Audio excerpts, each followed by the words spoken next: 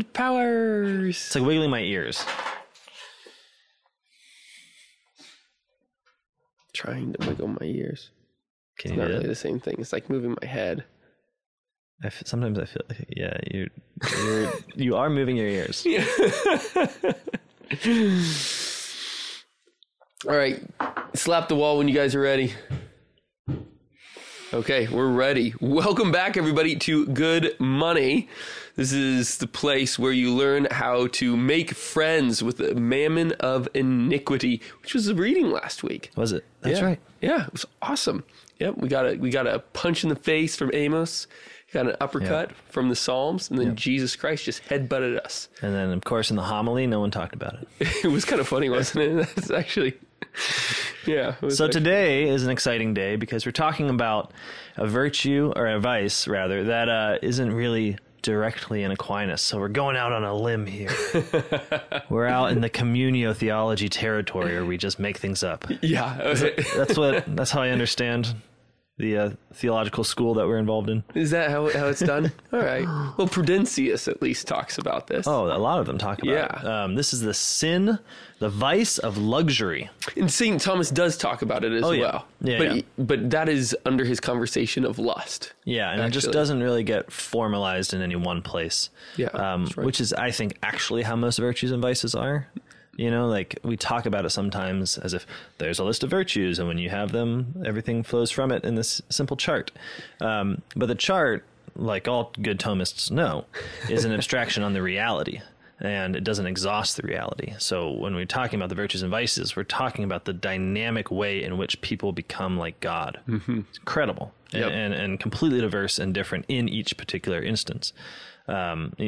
No two virtues are the same in the same way in different people. Your courage is not my courage, for instance. Yep. So, okay, given all this, it makes sense that there's vices and virtues concerning the use of money and spending and consumption that don't necessarily have a definite spot in the Summa.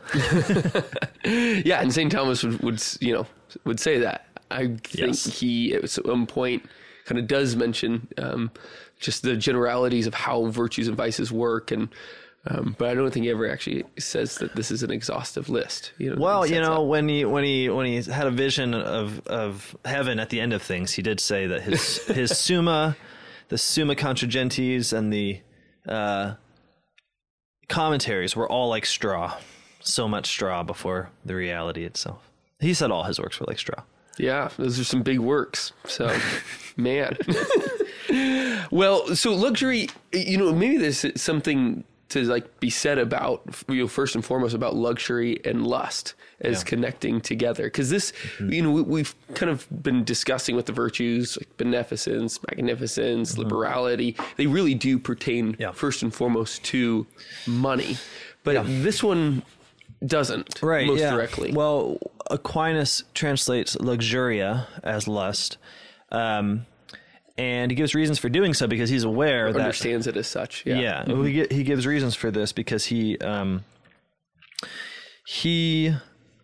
knows the fathers, and he knows that it's often used in many different ways. So luxury is used as a sort of softness, a sort of effeminacy or lack of manliness, a certain inability to say no to things. Also, the more common use that we understand now, which is just to live amongst sumptuous dainties, to live amongst expensive things, to spend too much money on trivialities, to have a house full of soft pillows and shiny knickknacks. All of this denotes luxury. Yeah, like Prudentius kind of has this line about how your legs become weak and soft like your pillows, So, yeah. Good. The wobbly, that feeling when you just get out of a hot tub and you're a little wobbly? That's the feeling of the luxurious man. The reason that Aquinas then just talks about lust as being luxuria proper is that he says, well, all of this is related to pleasures of the flesh. Mm-hmm. And so this sin is properly it's a kind of intemperance. It's an inability to say no to the pleasures of the flesh and to rightly order them. And while the ultimate pleasure of the flesh is ultimately sexual pleasure. Mm-hmm. And so he gives a reason for speaking about it in this sense, not denying that it could have analogical uses, but saying that somehow lust and the inability to say no to the pleasures of sex, that this is kind of the ultimate expression of luxury. And so he's justified, I think, in using that.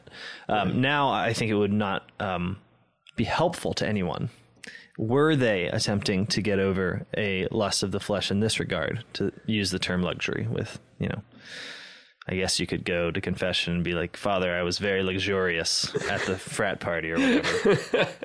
Poor Father, he's going to be like, You're like, what frat house are you talking about, man? Yeah.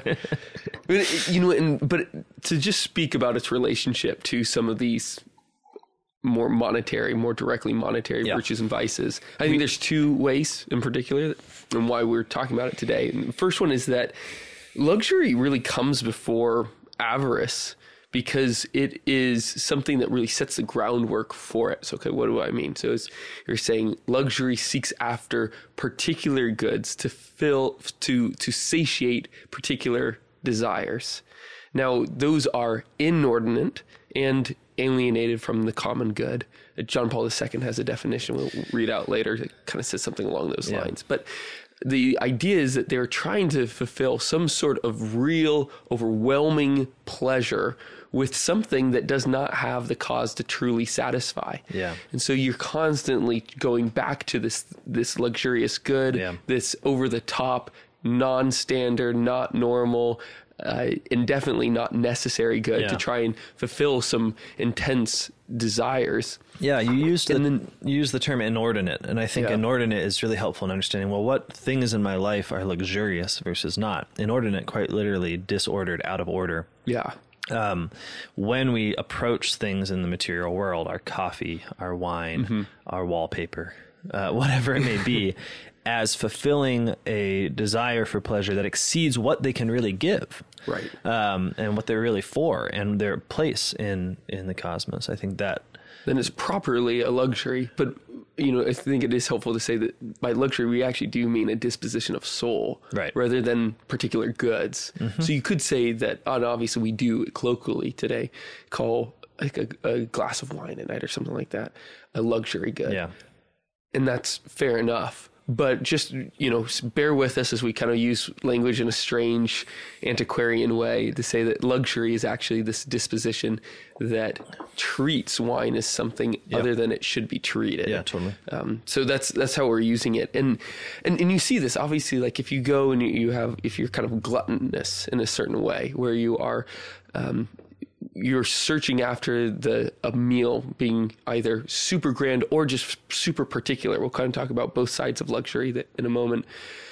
But you want this material good to satisfy a craving that is more than what it can do. You're going to get disappointed by it, and you will constantly be disappointed by it until you go to the next thing, and then you'll go to the next thing, you'll go to the next thing, and you're always going to be disappointed that this material good is not really, serving your craving.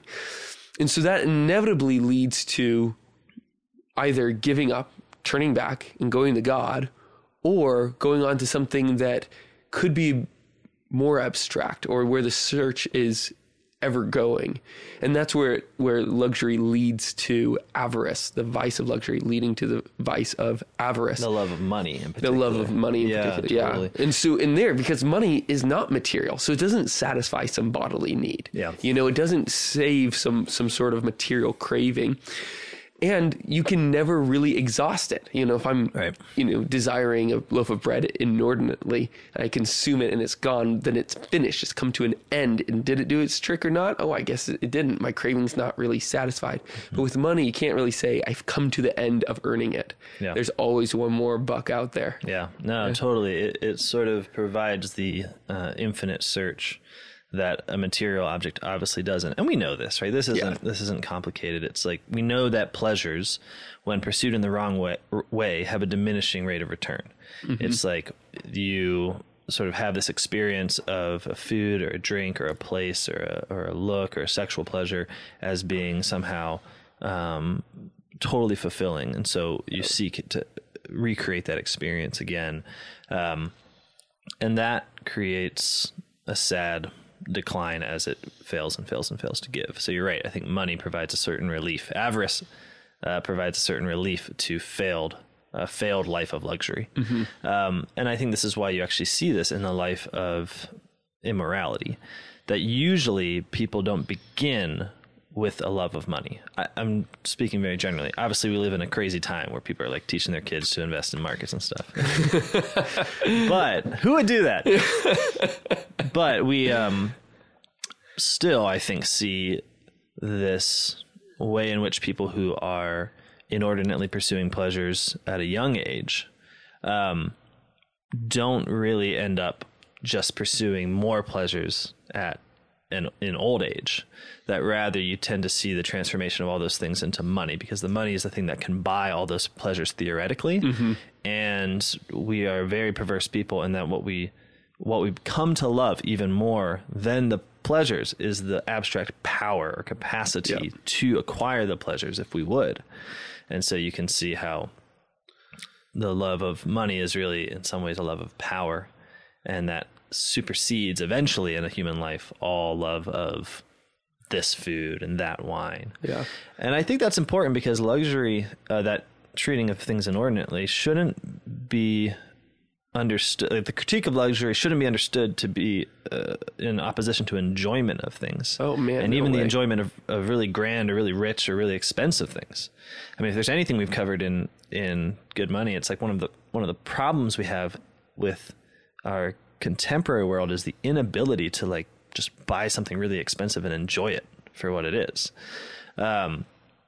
It's that when that thing is seen as, when it becomes a need, even though it's not actually a need, then we start to see the habit of luxury, right? To look at something as somehow propping up your very life, even though, dude, it's just a steak. Right. Or whatever. You know what I mean? Like the inability to say, dude, it's just, seems to be indicative of luxury. It's a good self-test, you know, on that. And that is what John Paul II alludes to. I mean, I'll read it right here. He's talking about Communio et Progressio, paragraph 60. So says this book. He's talking about harmful or utterly useless goods being touted to the public. He says, more than this, unremitting pressure to buy articles of luxury can arouse false wants that hurt both individuals and families by making them ignore what they really need. And that seems to be very much at the heart of luxury. It's not just that there's something that is inordinate in terms of its quantity, like it's too much. It's that the way in which you approach it has this stink of idolatry about it. You're trying to get it to fulfill deeper longings than it actually can. And because of this, you think of it as a need. He says false want, but you think of it as something that somehow you must have, when all of nature and the truth of your life and the truth of your family would indicate, no, that you don't really need this thing. Right. And it begins to pervert the family, which is a really, important point, and another demonstration that we are talking in the world of virtues and vices, where the virtues make us more like God. God is inherently relational, 3-in-1. And so is in a certain way, these vices of luxury, of avarice, of whatever else we're talking about, is going to break down that relationality. Because you've met like a luxurious person, right? Who they're not very communal types. No. And, and it's sort of a way that you can tell luxury, because luxury can hide as a sort of the gourmand, right? Or the person who really loves fine wines. And he means that as a way of rejoicing in the gifts God has given. Like there's several people in the scripture that seem to have been like this. What's the one in the, who is it? Is it Ecclesiastes? Is it one of the books of the Bible says, it's pro wine. Most of them. We're having a real Catholic day. Yeah. The Jesus one, the one with Jesus is in. Yeah. He's in one of those books. I know. But I think you can tell where something has been changed from the enjoyment of something, even the enjoyment of something expensive or rare, to the vice of luxury. And one of those markers is that the pleasure is for the individual. Right. The pleasure has nothing communal about it. Yep. And it even breeds a sort of dainty disdain for the people that don't have the pleasure or get in the way of you getting that pleasure, or otherwise it seems like the very drive of enjoying the pleasure is also the drive to enjoy it for yourself. You're right. And which is also why historically or traditionally the luxurious person when it's kind of animated or when it's like situated. What do you call that? When it's personified. That's the word I'm looking for. When it's personified, it's often personified in the eunuch. Yeah. You know, because again, the pleasures of the flesh are what we're talking about within luxury, the desires, the craving to have some sort of desire fulfilled, materially speaking, the highest being sexual, right? But for the eunuch, you know, he's trying to get to climax without actually being procreative. Totally. You know, and it is ultimately a pleasure that is just for the self, isolated and alone. Yeah, there's something in Sirach might be the Book of Wisdom. Certainly in the wisdom literature of the Bible where the comparison is made. Dang it might be in Isaiah.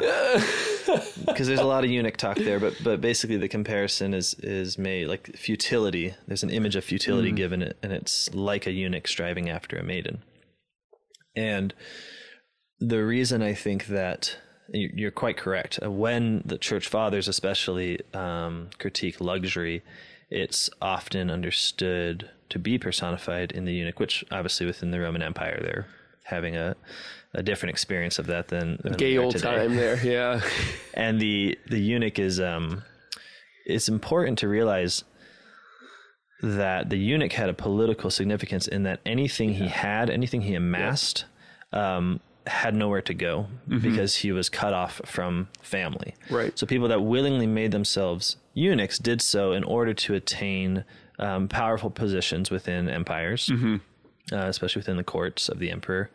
And this is true in many different cultures, not just Rome. But the trade was not simply that, oh, you're going to be disfigured, unable to procreate. It was the fullness of that meant that anything that you amass, right, cannot be passed on to any sons or daughters. Right. So ultimately, upon the death of the eunuch, everything they gained in life went back to the state, to the emperor. So it was a certain illusion of gain that you got to live out through your life, but it all died with you in a quite literal way. And so from the perspective of the empress is very, I mean, if you're trying to amass pagan power in the way that pagans do and be doing, then eunuchs are very valuable, right? Because they can, through their own self-interest, go out and amass goods, amass treasures, amass a wage even. That was often sent back to families, so it doesn't necessarily apply. But knowing that it would ultimately be for the rich, for the power and glory of the kingdom itself. Right. Symmachus makes the same argument for the Vestal virgins, for instance. Totally. You know, it's like, you can't give up on them, emperor, he writes to him, saying like, you know, they are your source of wealth coming in. Yeah. And so the association of that with luxury is this very vivid, I think, association of the one who has the goods solely for himself and that they bear no fruit, right? So like the wine and the pleasure of wine for the luxurious man is purely for his pleasure. And his luxuriousness is characterized by not wanting to share it. Right. It's just for him. It goes with him. And that's it. It has no fecundity. Which I think is important because there's even sins that are like better than luxury, even though they're still bad, like prodigality or something. Yes. You know, like you might be the guy who's drinking a little too much and you buy the bottle for everyone. And really it's harmful to your family to have bought that bottle. There's a lot that you could say that's bad about it, but you bought it for everyone. Yeah. Right. So you're still fulfilling, you know, that, you know, sort of basic human diffusiveness of the good to others. But in luxury, no, it becomes, I use sterile, I use fecundity, contracepted.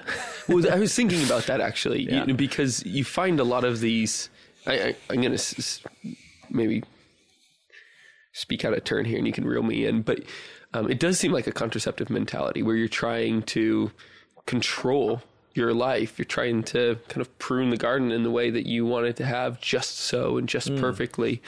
And you even kind of find this in a lot of the marketing for natural family planning too, which you have to have some sort of good reason, the church says, to use it. So it's not just a default position of Catholics or Catholic contraception.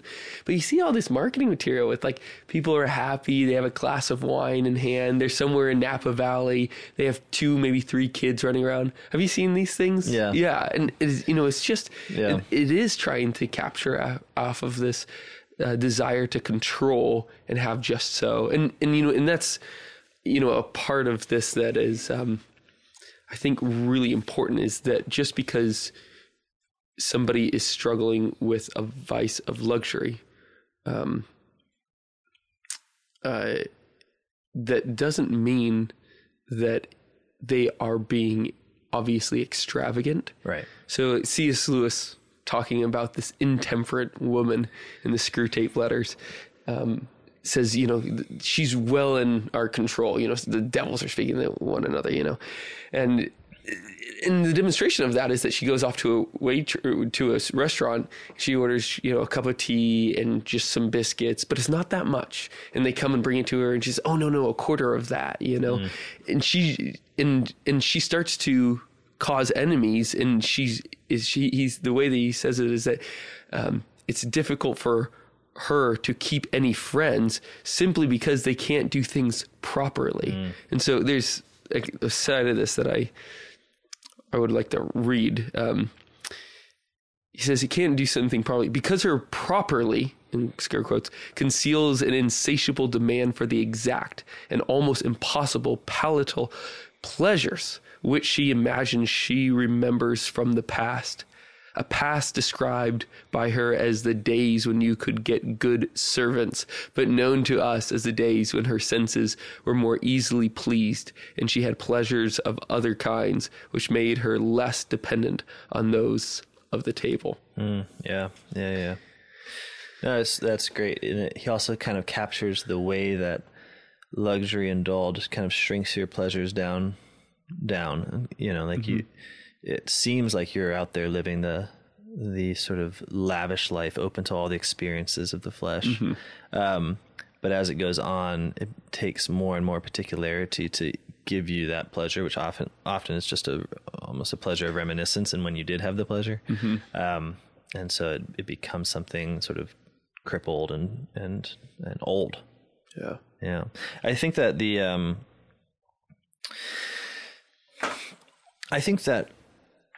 luxury items can often be discerned in our own lives just by the simple process of asking if we need things. So the luxury item is the thing that we need but should not need. Yeah. So like for me, I think of coffee, right? Yeah. So like last Lent, the first time in, this is going to sound like bragging, but this is actually pathetic. So it's not bragging. This is vulnerability here. Go easy on them, guys. 7 or 8 years of really knowing I should give up coffee for Lent, and being like, can't do it. Can't do it. Now, how is this a vice of luxury? Well, there's a split mind, like all sin. It splits you. And there's a part of me that knows that I don't need it, right? At war with the part of me that thinks that I need it. Yeah. And that need is on the one hand real. It's like, I really do feel like I gotta have coffee. And on the other hand, a more sane, reasoned view says, well, but you don't, right? You've created a habit that can be uncreated. You're still free here. Right. You're not a slave to coffee. So I finally gave it up this last Lent, and it was really hard. The first 3 days, you couldn't go to the bathroom anymore, right? My digestive system was entirely reliant on it. I immediately got a migraine like day one, and all of those things that I thought, well, this will happen if I don't drink coffee, turned out to be true, and yet I survived. And even after like 3 days, it was relatively easy, because I didn't need it. Now, the important thing is that coffee is not luxurious sort of as an object. Now, at one point it might have been, if you just mean luxurious, to be like rare and difficult to find and expensive to get. Yeah. But it's not 17th century England. Yeah, know, you're going crazy when the beans arrive. Right, exactly. Yeah. But it's not. So it's the subjective disposition by which something that is not needed is not just treat it as if it were needed, but really you've created a habit where you do need it because you've made it a crutch. Like you become crippled by it in such a way that it's necessary to you, and you need to be healed of that crippling. You need to be strengthened wherever you're soft and weak, which is like luxury has that idea of softness throughout the church fathers, especially. Yep. And it's not because it's just like soft things or like a sort of, it's not just daintiness as such, but it's the deliberately becoming dainty that really evokes the patristic ire, because it's, you did not need to need in this way. And now you do. So you need to become strong again, not to give up the good. I mean, this is the thing. No, it's not just like, so you can't enjoy this thing. It's like precisely in order to enjoy it, you need to give it up. I feel this at the end of every Lent, whereas I'm just kind of pounding whatever it is that I know that I need to give up. And I think you're pounding beer for sure. Yeah. Based on the verb pounding. Yeah. And based on the fact that what am I putting where my money is, there my heart is also. Yep. So yeah, I like beer, guys. And at the end of it, it's always kind of this excitement, like I'm going to go and just drink a lot of beer. It's a better beer. And then this is one, by the grace and design of God and the way that he created Lent to be, you don't have the desire to do that as much. He's like rightly formed it, during that season. But it is crazy. I'm just talking about like struggles of giving things up. I mean, I kind of get in these seasons of having to give up coffee as well, and thinking, it's probably irresponsible for me to give up coffee. Sure. Because then my brain's not going to work as well. I'm not going to be as productive at work. You guys depend on my working as I depend on yours. The brain has and to therefore, keep chugging. Yeah, exactly. Or, with like a glass of scotch at night or something like that. It's thinking, well, I don't have to have this. And then I tell myself I don't have to have this. Yeah. And then realizing, or then saying, I don't have to have this, but I want it. And then just saying that like 2-3 times a week or something like that. Totally. It's like, maybe, I really need to get that under control. Right. And realizing that there can be some actualization for those, lies that I'm telling myself. Yeah. I mean, it can be a crutch, and no one wants to admit to using a crutch. Yeah. But the thing about crutches is that they're not that enjoyable. So like to the degree that something becomes a crutch for your normal existence, I think that's part of the mystery of how the good becomes less enjoyable. It's like, beer is great, but like medicine is not so great. So if I'm treating beer like it's medicine, insofar as I'm treating it as it's medicine, beer's not so great. So now I'm ruining beer by my luxury. And it's the same with coffee, but it's also the same with the more traditionally understood, like, fine furnishings for your house or something, or like a really nice car. Like when it becomes such that you can't live without it, then it starts to have the same kind of boredom as the other things you can't live without. It's like, I need it in the way I need like nutrients and shelter.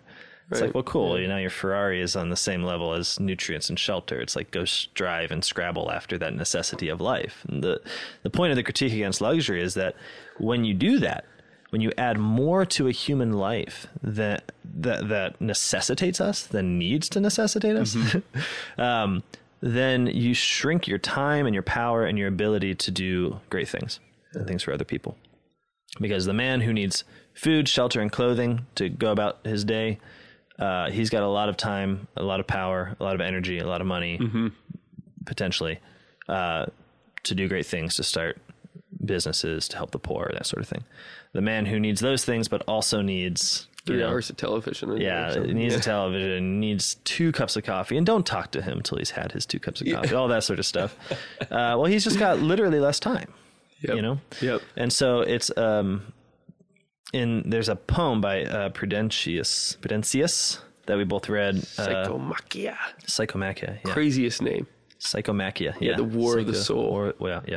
It's a really, it's a fun read if you're into allegories, where there's this big battle between the virtues and vices. They're all personified, and then they all have fights. And the fights are very gory.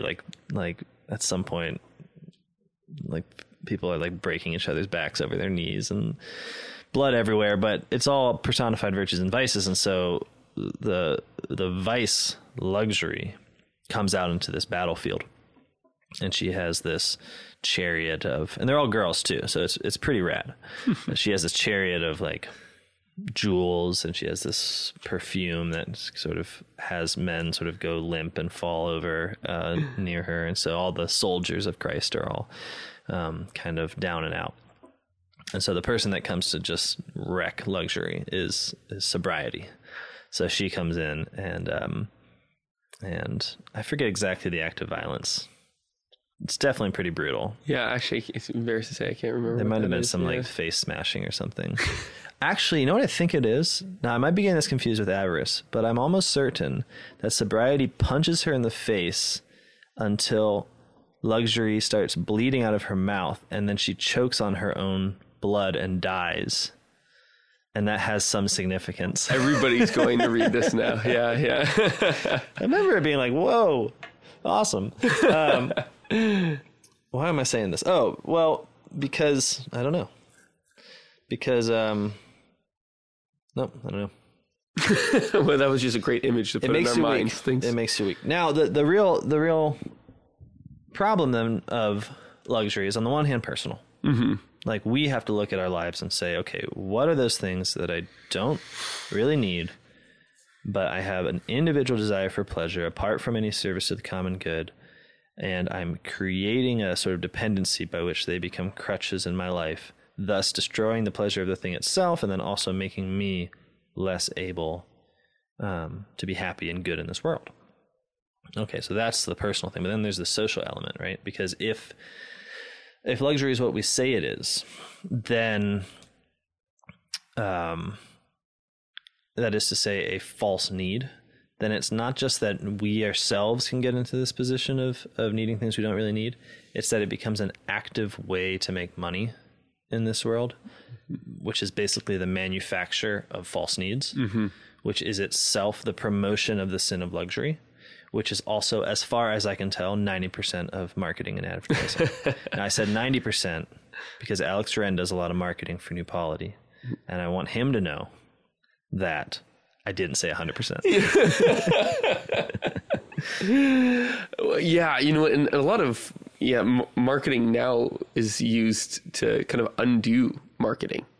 You know, it's like trying to get away from the false needs that people have created. Now, of course, you're still trying to be sold something. You know, I think about the development of the Light phone or the Wise phone, for instance. You're trying to get away from the artificial need of all the gizmos and gadgets of a smartphone. Of course, they're selling you something in the meantime, but there's also kind of the fundamental point here is that as soon as the vice of luxury leads you to rendering an unnecessary good is necessary, then that's going to be stable, you know, for you in your life.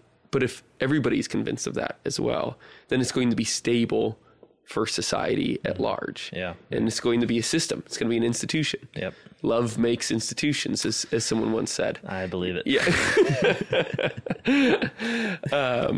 And that's, you know, part of the way that then we can't really convert out of the vice of luxury totally on our own. Yeah, it becomes systemic and we become slaves to it. So like when cars were first introduced, they were quite literally described as a luxury item in the sense that they were personally empowering to individuals that gave them this incredible ability. Yeah. But then through envy and marketing, but why repeat myself? Through marketing,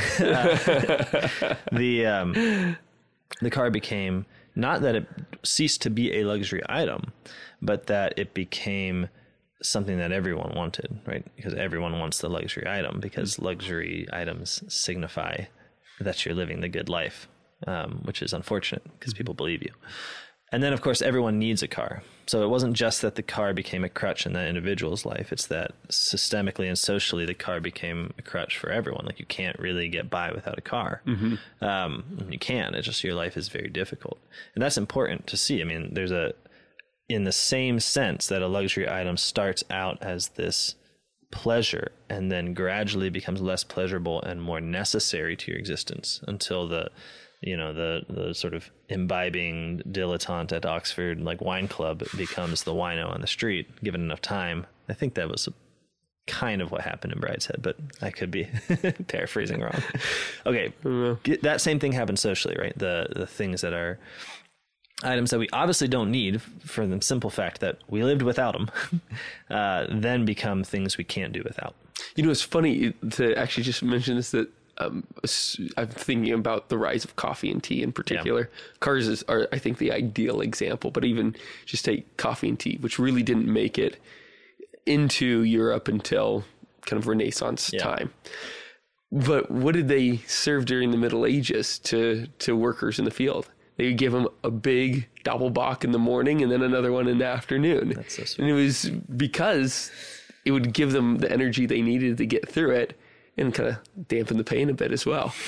So there's obviously, again, not a need, but that it is more focused on a functionality that's also enjoyed, rather than something that's superfluous beyond the time of real work. And this was one of these things where, again, tea became so common during, the period that it did, was because there was a push to get people to work longer and harder hours, defeating sleep.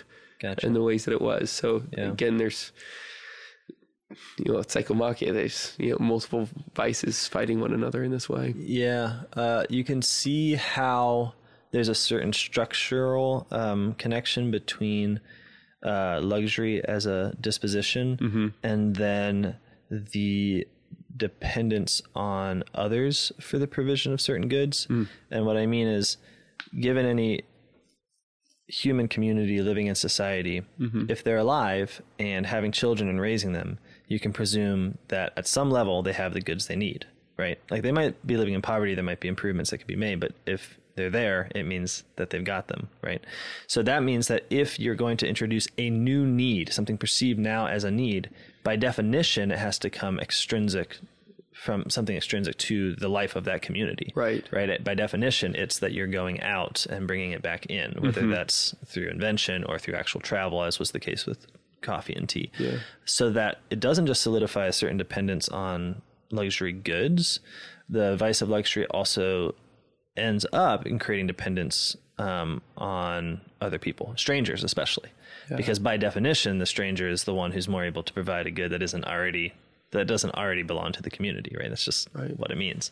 And so you see this, I think, it pushes a community away from self-sufficiency is really what. Oh, totally. Where you're going. Yeah. And if you need others to live, or you think you need others to live, then you become that much weaker as a community. So I think there's that communal luxury that we're all extremely involved in. And that we also, again, I have to emphasize, Karl Marx says that the way capitalism works is that ultimately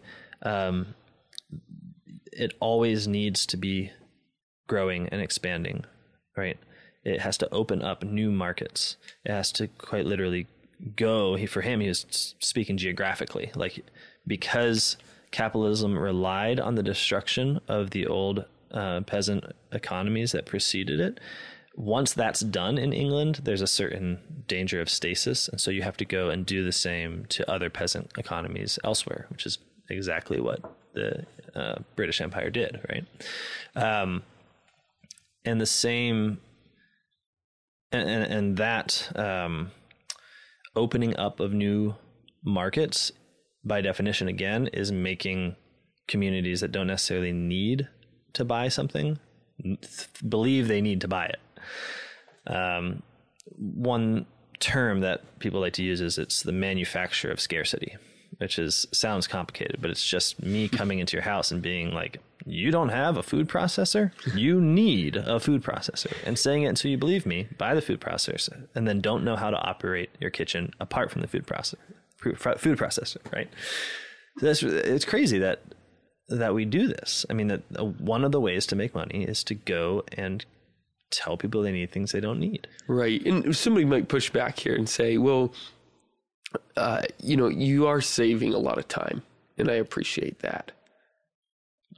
I have a lot of arguments against that. All right, no, go. Well, I mean, one of it is just the presumption that time being saved is itself a good is already a presumption that time has like a value in being used elsewhere.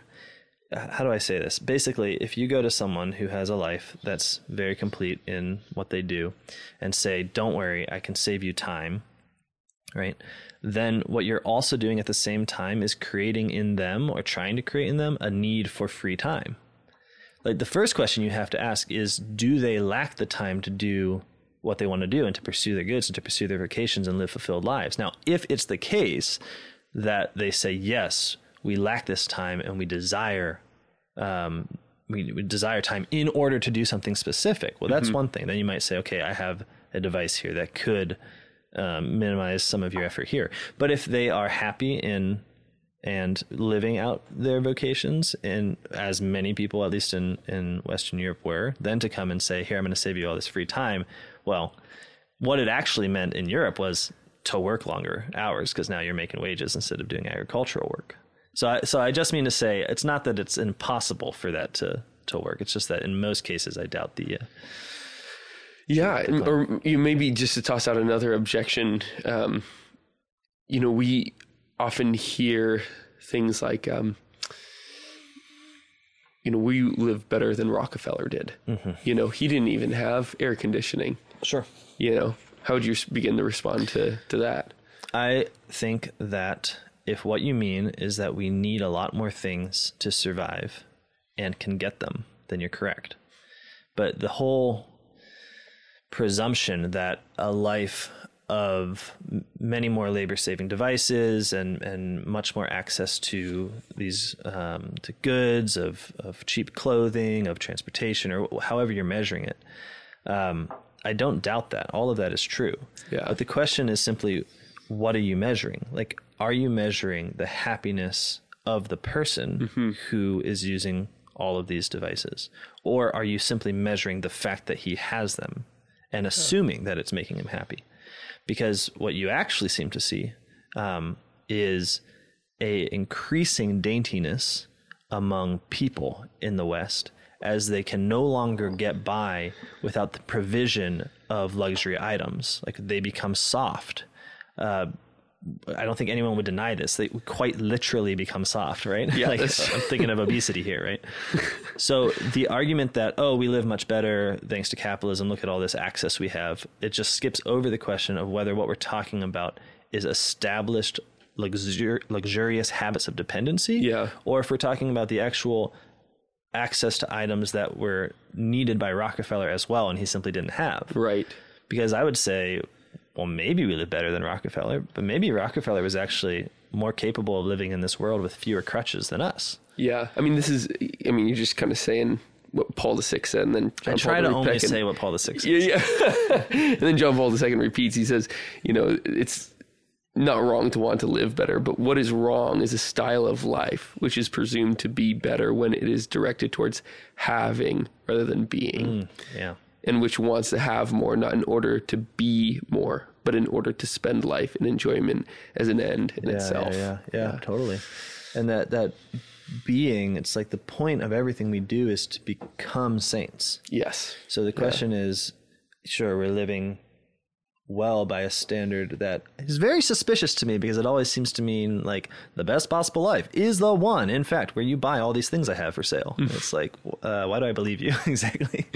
But yeah, if we're supposed to become saints, if the whole point of everything we do is to carve ourselves, take all this freedom that we're given, and then devote it to becoming a particular instance of God's glory, it doesn't seem like the amount of goods we consume are necessarily aiding to this project. Totally. It's kind of interesting to be able to sit down right now in our state where we are in a system and that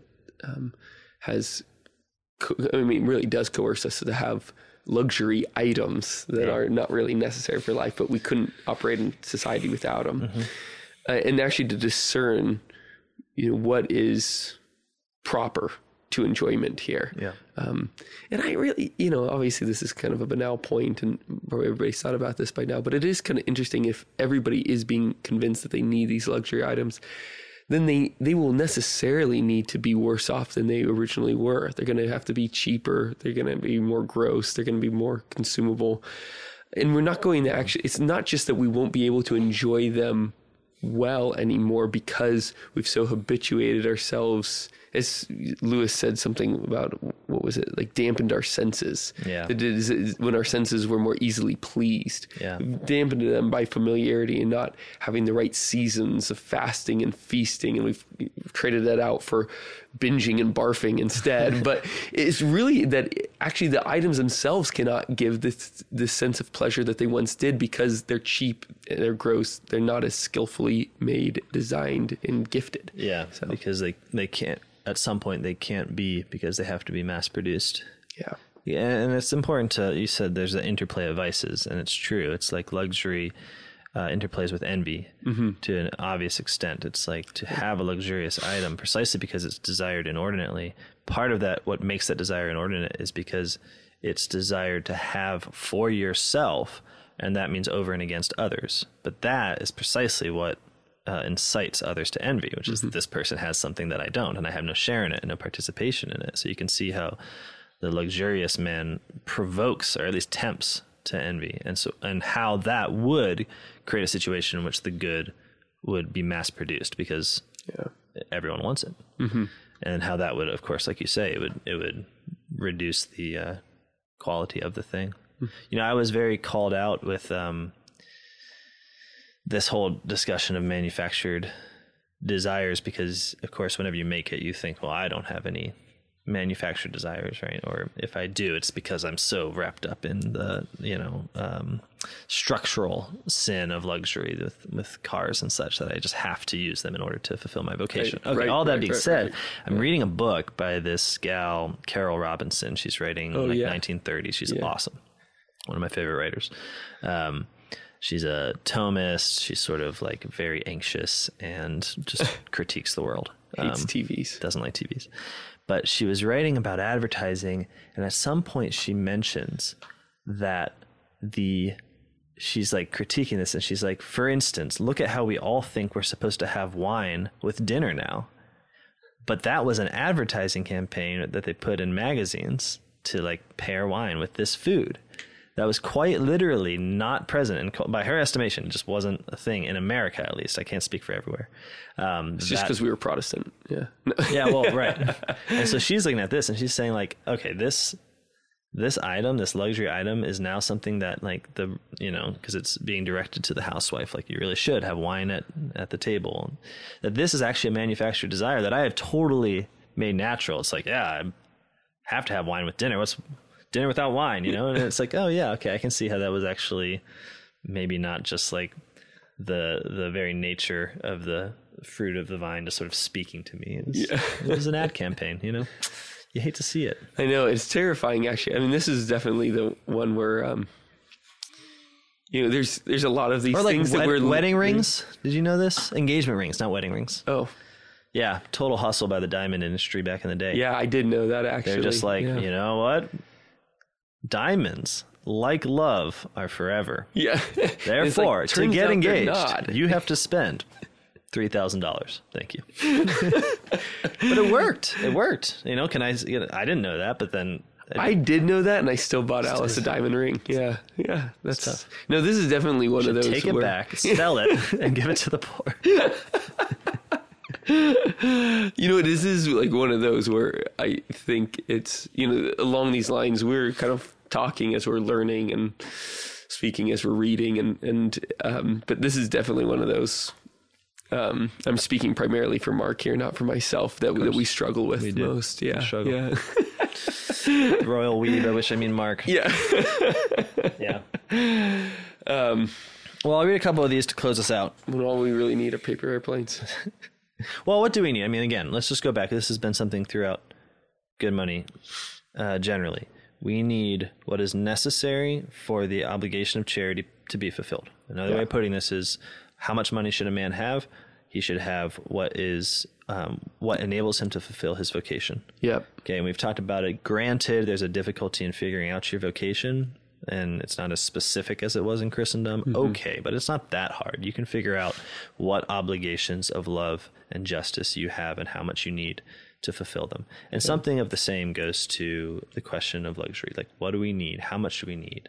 How often do we need it? It's like, well, you only need to consume that which gives you your life and which gives you the ability to fulfill your vocation, right? Mm-hmm. And beyond that, right, you're in the stage of superfluity. So if you find in yourself this desire for great pleasures, you need to find ways in which to order those pleasures towards the common good. So if you, and this is the opposite of the way that luxury thinks about the pleasure, right? Because one of the associated vices with luxury is obviously snobbishness. I think this is really important because this kind of gets, I think a lot of people will first start to hear this and be like, okay, I need to do a serious examination of conscience, which is right. We do need to do that.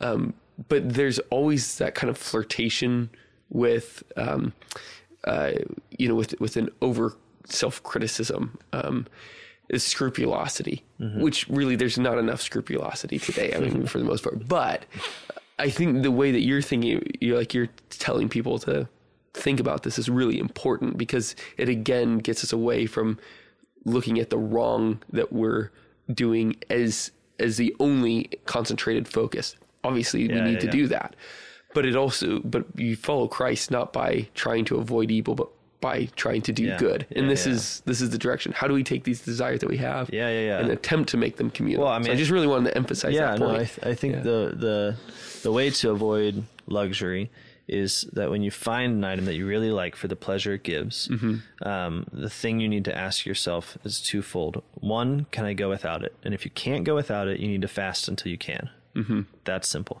And the other is it for me or is it for everyone? Because it is a superfluity, right? Like pleasure is awesome, but kind of by definition, it's like the icing, not the cake, right? Mm-hmm. And so when we are enjoying these pleasures, the question is it just for us or is it for others? Is it enabling others? Is it becoming the opportunity for relationships? Is it becoming the opportunity for greater love?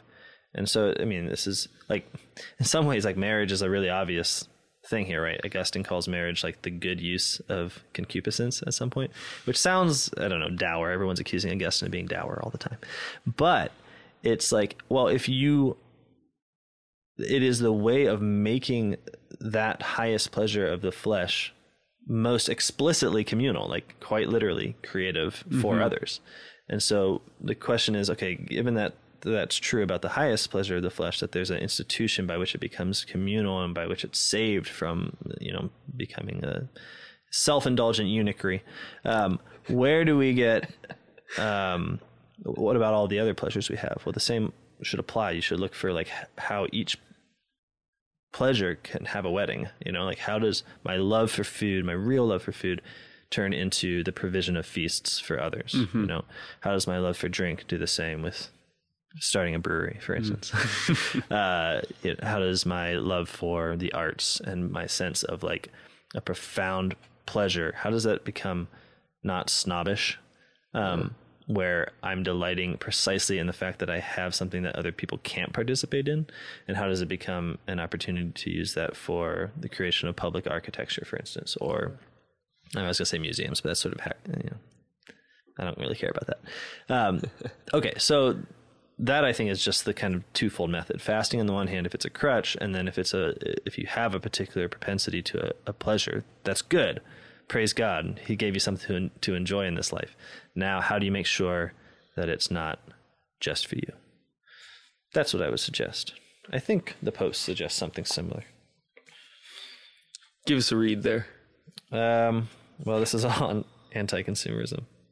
And yeah, I mean, it's all in there. Do you want to just give out some citations? Yeah, we can do this, though, because he's talking about a lavish lifestyle. And he's saying that what this misses is the development of other people. So he says, advertising that fosters who am I reading? This is John Paul II. Advertising that fosters a lavish lifestyle which wastes resources and despoils the environment. And again, I think we could by now hear this and be guilty rather than saying, oh, that's for people that buy things I can't afford. It's like, well, if you don't need it, he could be talking about you. Despoils the environment and offends against important ecological concerns. In his desire to have and to enjoy rather than to be and grow, man consumes the resources of the earth and his own life in an excessive and disordered way. Man thinks he can make arbitrary use of the earth, subjecting it without restraint to his will, as though it did not have its own requisites and a prior God-given purpose, right? That ordered use of a thing, which man can indeed develop, but must not betray, right? So don't betray wine. As this suggests, something more fundamental is at issue here: authentic and integral human development. Advertising that reduces human progress to acquiring material goods and cultivating a lavish lifestyle expresses a false, destructive vision of the human person, harmful to individuals and society alike. When people fail to practice a rigorous respect for the moral, cultural, and spiritual requirements based on the dignity of the person and on the proper identity of each community, beginning with the family and religious societies, then even material abundance and the conveniences that technology makes available will prove unsatisfying and, in the end, contemptible, which is exactly what we've been saying. Advertisers, like people engaged in other forms of social communication, have a serious duty to express and foster blah, blah, blah. He's just giving some advice for the ad men. But the point is, in our luxury, we're all ad men, right? Because ad men, I'm saying, not admin. Because we're all teaching others what to want. Yeah. And so, yeah. Don't be luxurious, I guess. Yeah. So don't be soft. Yeah. And yeah, I think this is another kind of call to some sort of self-sufficiency. I mean, there's a reason why the tradition really does focus in on cities being self-sufficient. Yeah. And it's not so much like a policy proposal, but it's saying, if people are starting to tend in the way that they should, they just end up being a bit more self-sufficient than they are currently. And we probably won't get there in our lifetime. It would be awesome if we did. Let's shoot for it. But, but there's a lot of growth and a lot of things that do need to change and a lot of structures that we're going to have to wriggle free from. But I think in the ways that you're just saying are a really good way in which we can start personally in our own homes and with our own families. Yeah, and just be aware when a basic human good is being provided to you through the mediation of a luxury item you have to pay for. Yeah, lash out against it, bro. Yeah, like when you're like, oh my gosh, the only friends I have are online. Why am I paying this third party for something like friendship? Then you should feel like, oh, well, obviously what I've struck upon here is the structural sin of luxury that needs to be cast out of this society like so many demons. Mm-hmm. Same with like pornography. Like, why is the good of sexual pleasure, why does it now involve me spending money, time, and attention on a commodity that's enriching other people? Navigation or transportation, or, you start to think about the way in which, again, not the way in which things are social, the way we need each other, but the way in which false needs eventually become real needs in a society of luxury.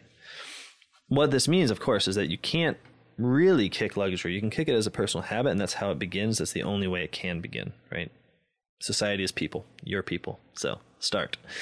But at the end of the day, it can only spread to the whole society through...